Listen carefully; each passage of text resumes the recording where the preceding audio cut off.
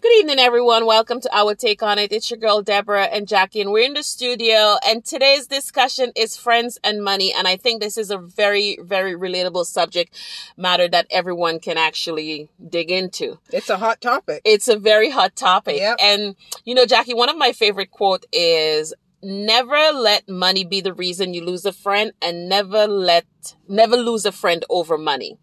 And also the Bible talks about that in Proverbs 22:7. It says, just as the rich rule the poor, so the borrower is servant to the lender. 26 and 27 also says, don't agree to guarantee another person's debt or put up security for someone else. If you can't pay it, even your bed will be snatched from under you. Can you imagine? Can you imagine powerful. I owe you money and you came and snatched my bed from under me? Like, oh my God, she take the bugs and everything with her. No, I mean, that really hits the point, which is to say they could take you for everything. They can bring you down. Yeah. That if you make that choice to lend to the wrong person, you could be in a crisis. You could be in a crisis. Jackie, we all have that friend or a friend of a friend who find themselves in a crisis, and they came to you as your friend and says, look, my life is in a little bit of a hiccup, and I was wondering if I can borrow X amount of money from you. Now, you and this person go way back. You know their history. You trust them. You're like, you know what? I've been saving for something very important, for emergency or whatever the case may be. But because you're my friend, I will lend you to get you out of this hole that you're in. And you go into your savings or whatever money you have, and you lend it to that person. It doesn't matter whether it's $100 or $1,000. You lend it to the person because the person said, I will repay you as soon as possible, right? Because you know what? The friendship is so much more. Yeah, it's kind of a vague statement. You don't have any contractual agreement. No, you just have a verbal statement, but it's a surety in your opinion because you trust that person. Yes. Yeah. And a friend in need is a friend indeed. So anyway, you go ahead and you lend this person the money. And after a while, the person said, I'll pay you back at the end of the month. Well, 1 month came, nothing. 2 months came, nothing. Not even a phone call. Yeah. Or a text message. I want to know something, people.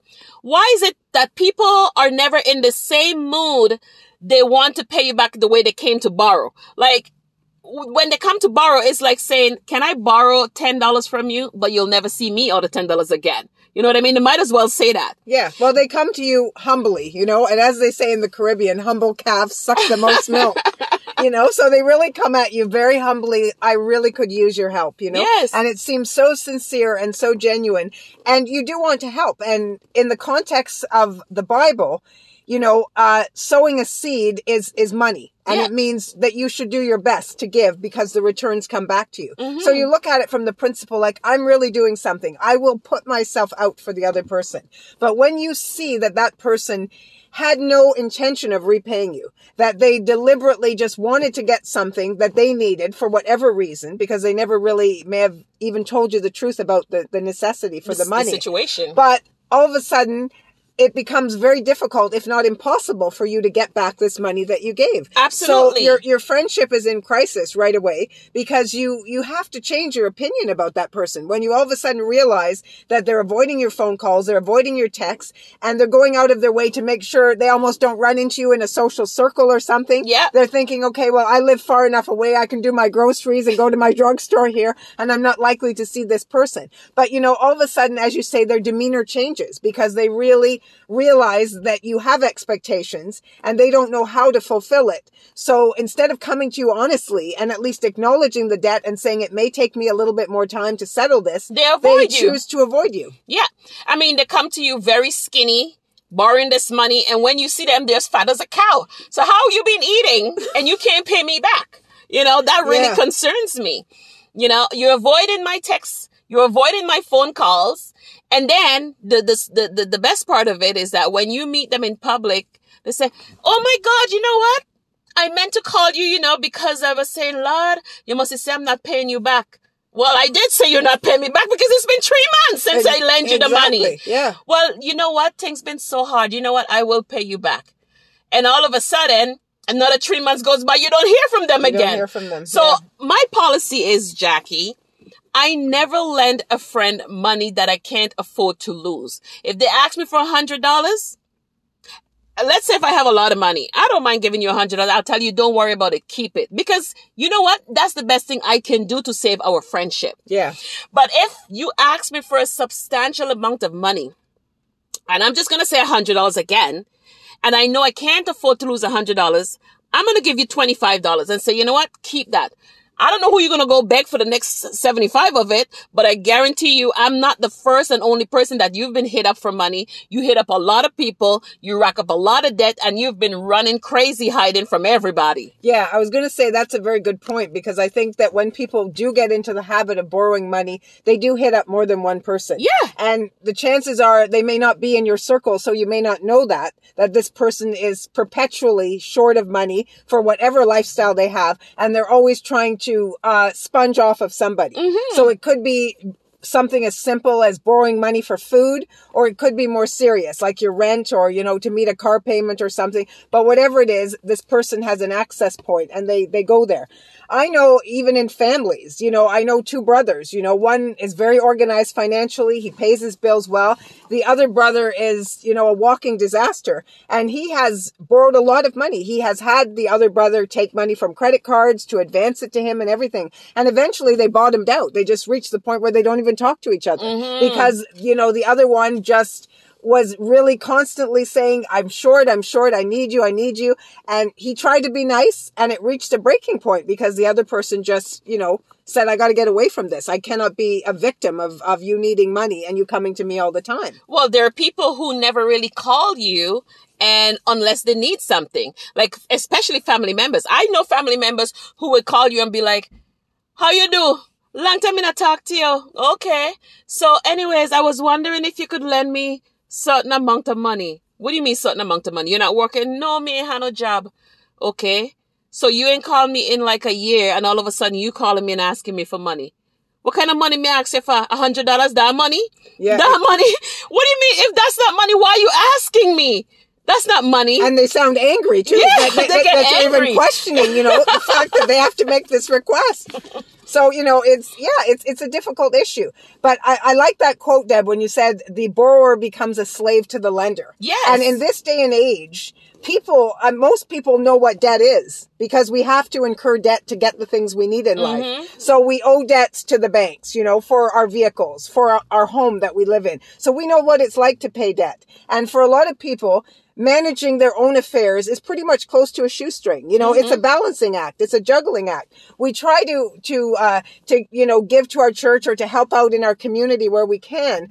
But we have to realize that just making yourself available to provide for other people's needs, like to give your friend money whenever they need it, is not really something that people should constantly lean on you for. To me, that is violating the boundaries of friendship, to expect someone to always constantly be bailing you out of a situation. But something I also noticed, Jackie, like in North America, everyone lives on credit. Yeah. Credit card for this, credit card for that. When you're in the Caribbean, back when I was growing up, nobody knew anything about credit card.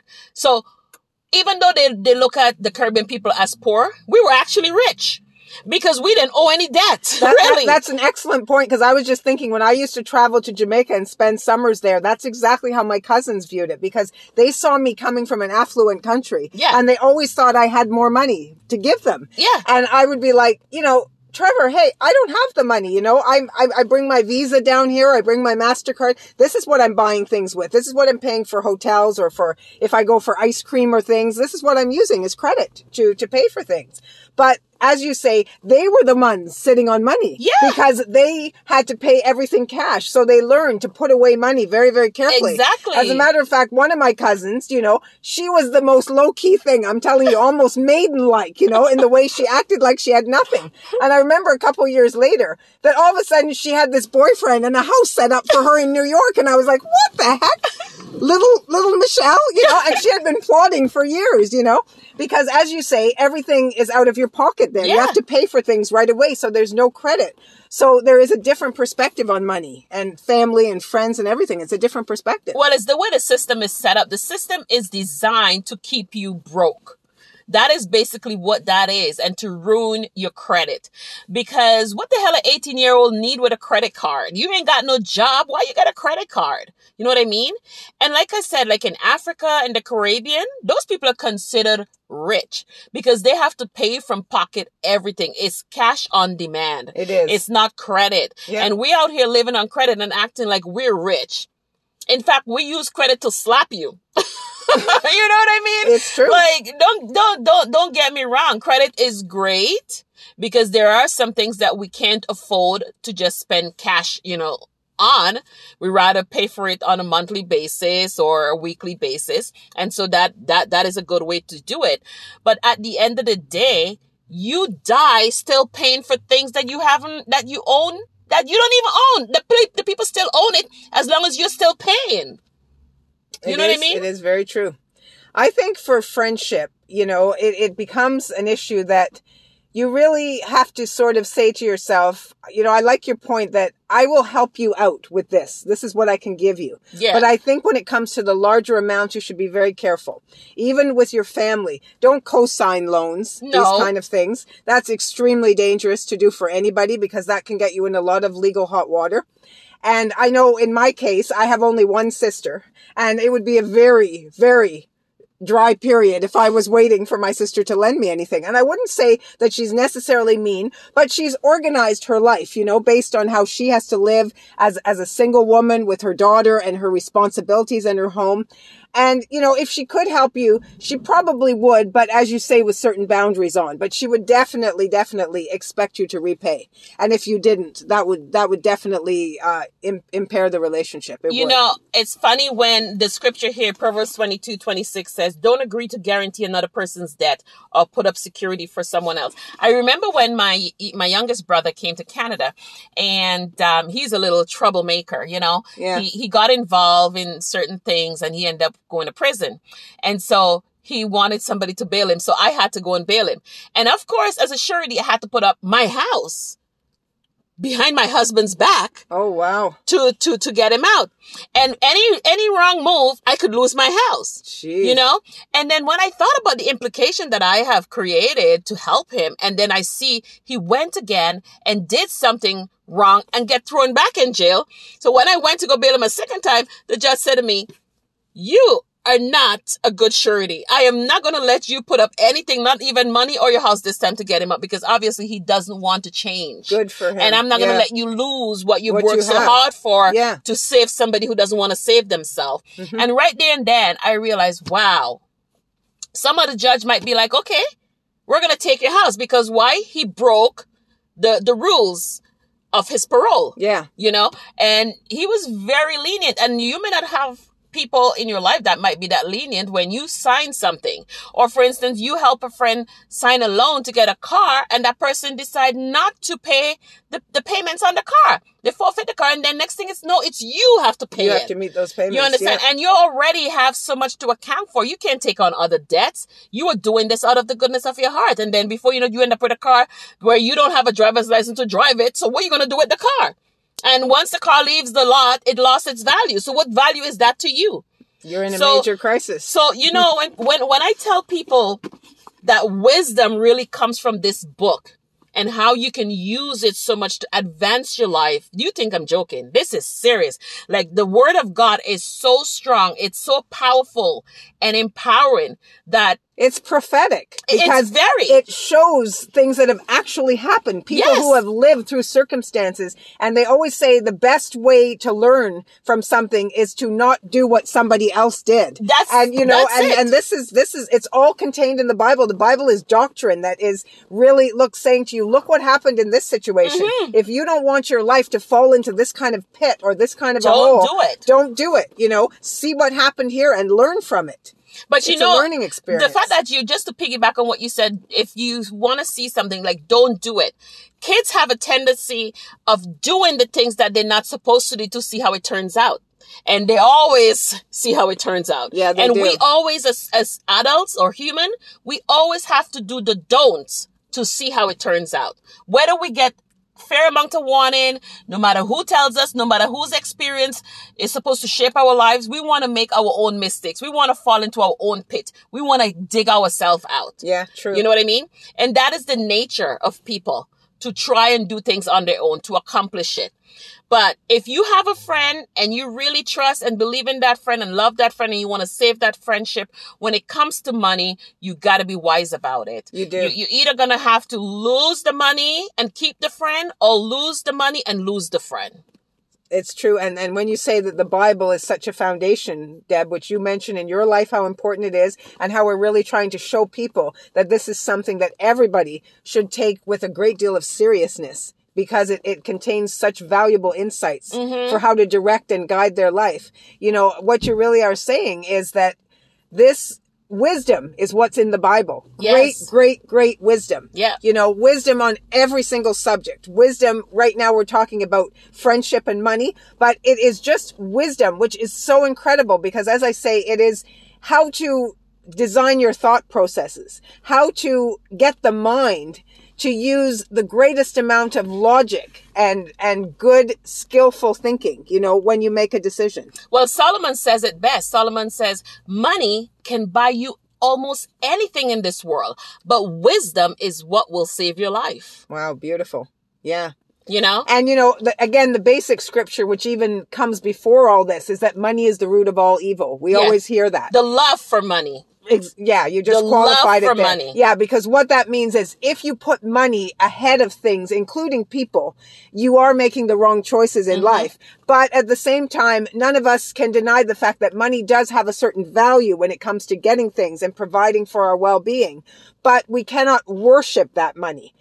And at the same time, we shouldn't be reckless with it either. So it's a balancing act there. That's how you use wisdom to get that balance. What I always see, money and jealousy goes together, because jealousy is one step away from murder.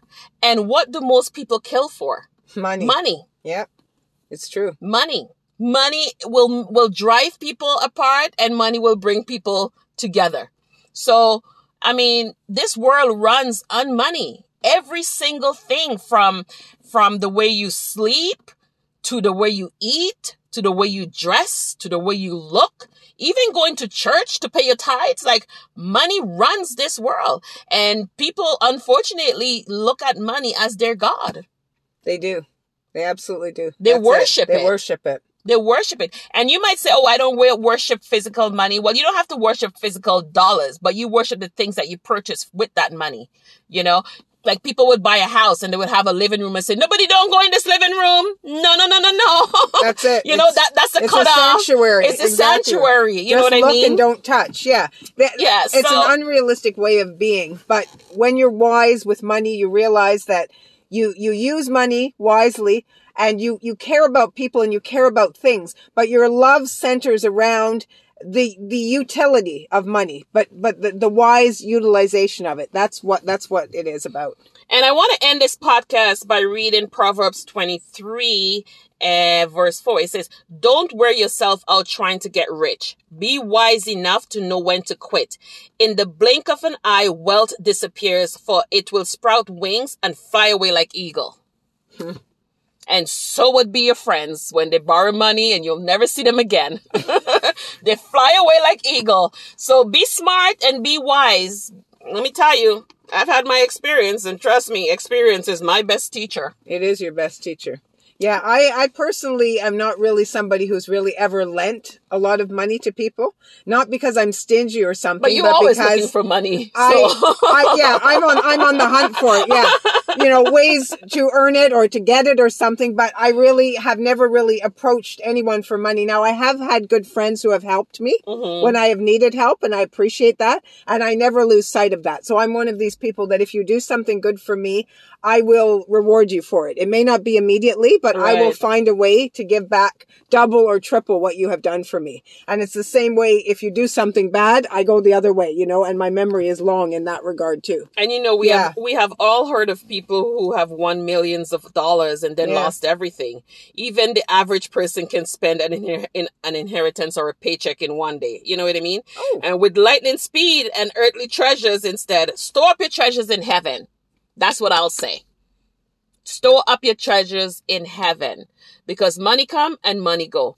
But friendship is supposed to be so much more meaningful and special than money. So I guess we should probably end, Deb, by saying that really, if you have a good friend and you lend to that friend in honesty, I think that friend should love you enough to want to pay you back and want to make an effort to be just as honest with you. Yes. So look at yourself as having a friend is a treasure in this life, to have a good friend. And when somebody helps you, always think about reciprocating, because that's the way to keep your karma good. And that's the way to really honor God in the way that you do things, because there is a circle of life and it does come full circle. And also, if that friend decide not to pay you back, sometimes it's not worth even writing that person off as a friend. Just know your limits as to what you will do and what you won't do again in the future, but still keep them around, because trust me, not everyone is blessed and highly favored.